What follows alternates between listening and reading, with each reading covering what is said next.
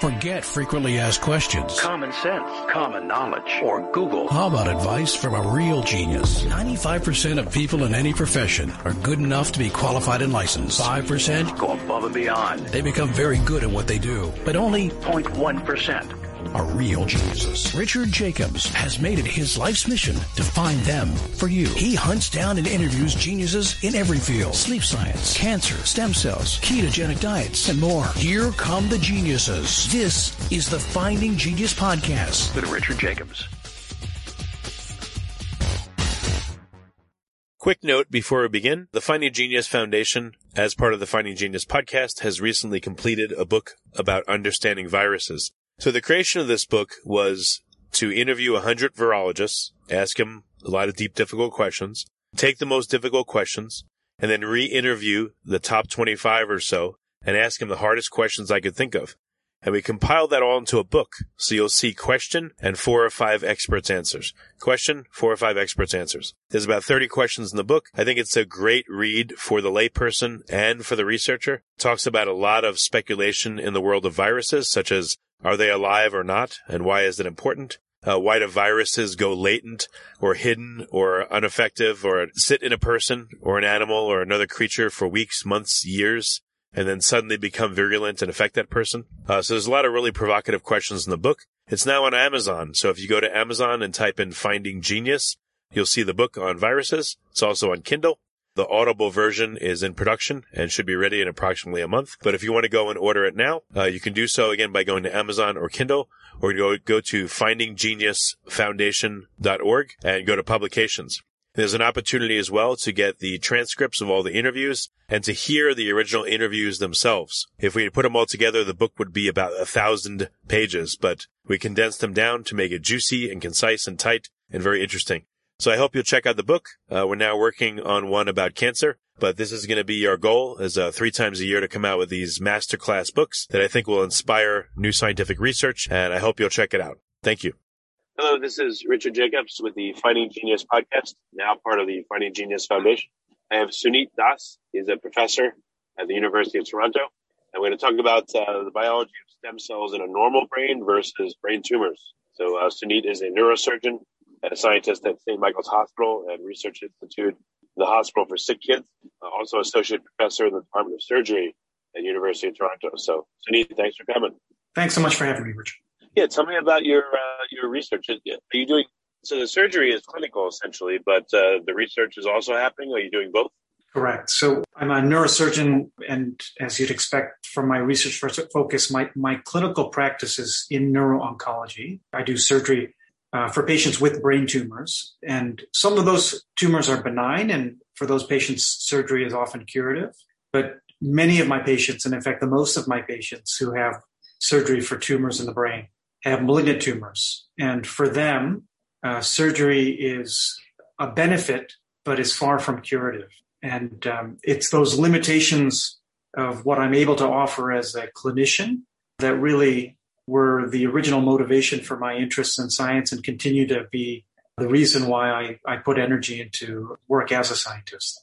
So what kind of tumors arising from cancers, I would guess? Is this glioblastoma? I mean, what are the different types of brain tumors you're working on? Yeah, there are 2 large categories. One are cancers that arise from other areas in the body and then metastasize to the brain.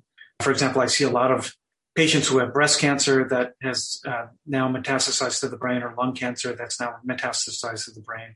And then there are primary cancers. And what you mentioned, glioblastoma, is the most common primary cancer that we see in adults. And that's what my laboratory focus has been on. So when you're in there doing the surgery, you have a unique perspective that researchers don't have. You literally see what's going on. You see what the tumors look like and everything. What interesting things have you learned just by observation and doing these surgeries?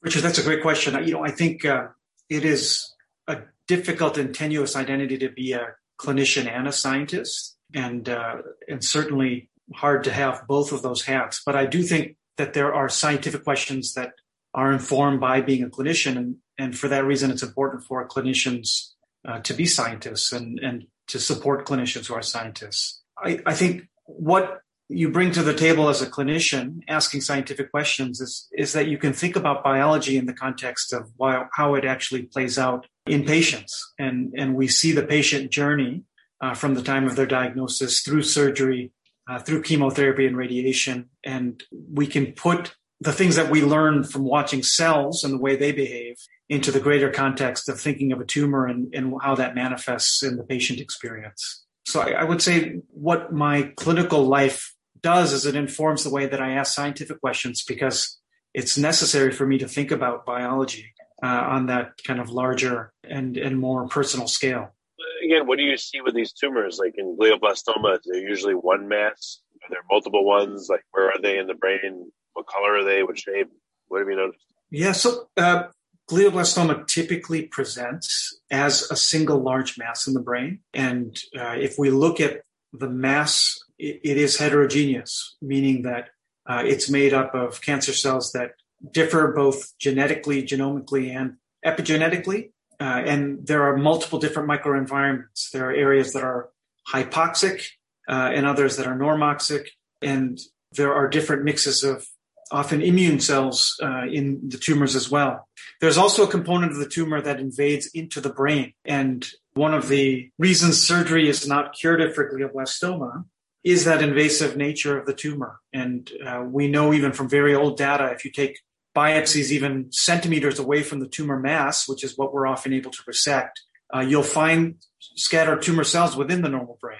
And interestingly, the biology of those cells is often different than the biology of the cells that are within the tumor mass itself. And what that leads to is you could argue that it's not a single tumor that you're dealing with in a single individual. It's actually multiple different tumors in multiple different compartments. What does the root of the tumor look like? I mean, does it appear to have a root where there's a mass that's outside the brain, but then there's the root part that connects now into the brain tissue itself? So I should be clear, Richard, that so the mass is in the brain itself. And one of the harmful things of glioblastoma is that as this mass grows, it destroys the brain in which it's forming. It's actually one of the reasons why, as surgeons, we're able to be quite aggressive with that tumor mass, because that tumor mass has already destroyed the brain in the area in which it's grown. So when one is, as a surgeon, removing tumor, you're working in an area that once was normal brain. But beyond the confines of that mass, tumor cells are able to invade into the normal brain parenchyma as well. And we know from long experience that those tumor cells are able to move along white matter tracks, often even into the contralateral hemisphere of the brain. And they can form nests along along the normal blood vessels. So it's even after we've done what we would call a gross total resection, where we've removed the whole of the tumor mass, we know that there are still ample cancer cells that are within the brain proper. What does the brain tissue look like, I guess, right in the heart of the tumor, and then as you spread outwards towards more and more normal tissue? Is there just a gradient of cancer cells? Like, again, from the perspective of the eye, what does it look like? Is it a smooth transition to healthy brain tissue, or and then biologically or histologically, what does it look like? Yeah, so the transition from tumor to brain is sharp enough that one can identify it a pseudoplane under the microscope. And interestingly, if I were to send what I saw as tumor to the pathologist, they would see solid sheets of tumor. They wouldn't see normal brain left at all. Then there's this transition zone. And beyond that zone, if I were to take a sample, the pathologist would tell me, well, I'm seeing normal brain with some scattered tumor cells in it. And then there's this kind of transition where that boundary is much sharper to me by eye than it is histologically, where one would see brain that simply has a greater or lesser burden of tumor within it. But Richard, within the tumor itself, the pathologists don't see brain neuropil. We'll see just solid sheets of tumor cells. It appears to be a changeover of the existing healthy brain cells into tumor cells, or the best way to understand it is that the tumor destroys the brain as it proliferates. If you look genetically, if when we do genetic study of cancer cells, I mean, it's clear cancers are not only in the brain, but throughout the body. These are normal cells that have garnered a mutational burden that makes them abnormal in their behavior. It's not a foreign invader, right? As you know, it's something that's arisen within the body from normal cells.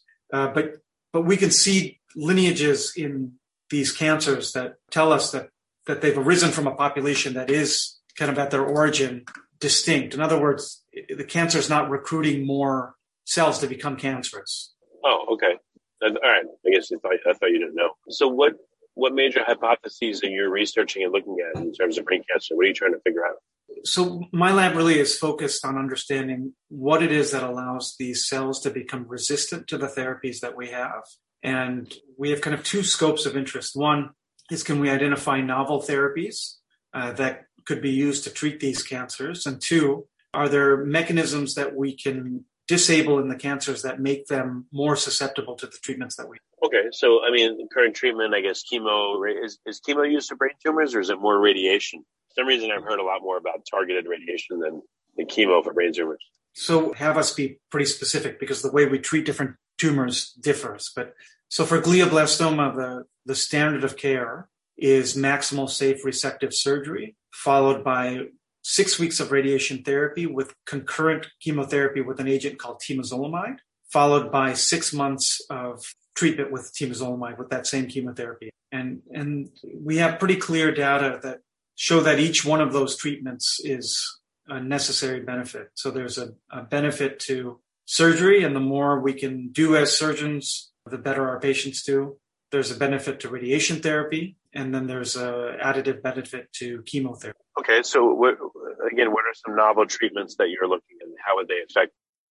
Before we continue, I've been personally funding the Finding Genius podcast for 4.5 years now, which has led to 2,700 plus interviews of clinicians, researchers, scientists, CEOs, and other amazing people who are working to advance science and improve our lives and our world. Even though this podcast gets 100,000 plus downloads a month, we need your help to reach hundreds of thousands more worldwide. Please visit findinggeniuspodcast.com and click on Support Us. We have 3 levels of membership from $10 to $49 a month, including perks such as the ability to see ahead in our interview calendar and ask questions of upcoming guests, transcripts of podcasts you're interested in, the ability to request specific topics or guests, and more. Visit findinggeniuspodcast.com and click Support Us today. Now back to the show. In our laboratory, we've been interested in looking for ways to disable the mechanisms by which these cancers become resistant to the chemotherapy temozolomide. We've been working to make small molecule inhibitors of a gene called ID1 that we found to be part of the resistance mechanism of these cells. And so far, we've been able to validate this as a target in models. We haven't translated it to practice, but it's something that we're encouraged by our results. Has anyone have you or anyone tried to look, let's say 3D at a given tumor, a brain tumor, and try to, what mutations are where, et cetera? Yeah, so Richard, there are very large-scale efforts to do that, some of which we're part of. This involves really large teams with different sorts of expertise. But there have been a lot of efforts over the last decade and ones that have had a lot of traction, trying to understand the pathways that these cancers take as they become malignant, and to try to understand the diversity that we see in these tumors and try to see if there are ways that we can make sense of this heterogeneity. Well, has anyone mapped the heterogeneity, again, 3D spatially from, let's say, the center of a mass radially outwards to see what it looks like? Can you tell if you pick a cancer cell out of a tumor, how far along the line of differentiation it is and who its progenitors are? We are able to do that. We do create what are called lineage maps. There are shared mutations that we see across patients. Glioblastoma is remarkable for the diversity that we still see even within patients and the unpredictable diversity that we see. In terms of a 3D map, one of the difficulties in tumor surgery in the brain is that we often have to work through corridors that are quite small because we can't afford injury to the normal brain. And it's not always feasible to maintain that 3D architecture. The closest I'd say we probably come as a field, and some of these are studies that I've been involved in, are targeted biopsies. Okay, targeted biopsies. And what do you biopsy? What are you getting? So to put a needle into a particular area in the brain. Oh, you're biopsying the brain itself or the tumors?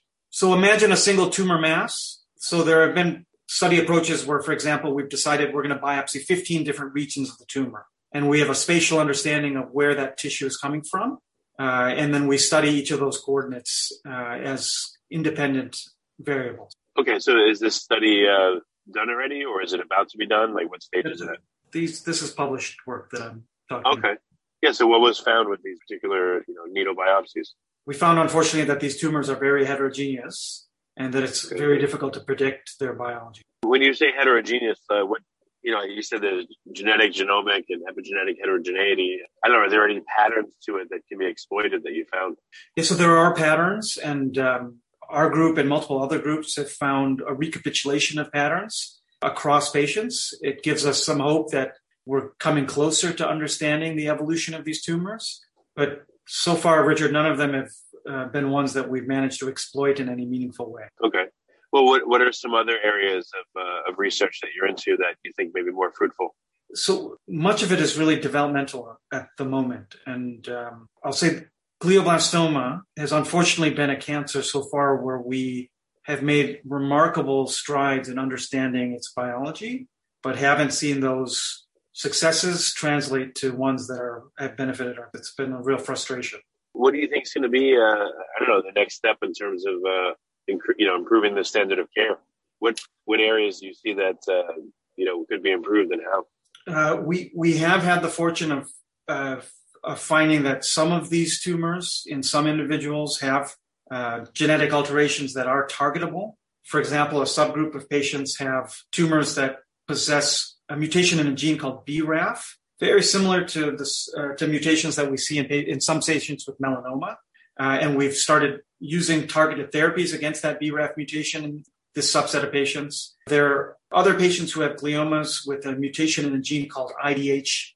If you like this podcast, please click the link in the description to subscribe and review us on iTunes. Isocitrate dehydrogenase. And there have been multiple efforts to develop inhibitors of this gene, one of which is in clinical trial right now in Canada. So these are all nascent efforts, Richard. They're all unfolding. We'll have to see if they actually are ones that play out and prove to be fruitful, but they're very much a moving target. But I'll say again, that's a subset of patients. It's not something that reaches all patients, certainly. Okay. Very good. Sunit, what's the best way for people to find out more about your research and your clinical work? Where can they go?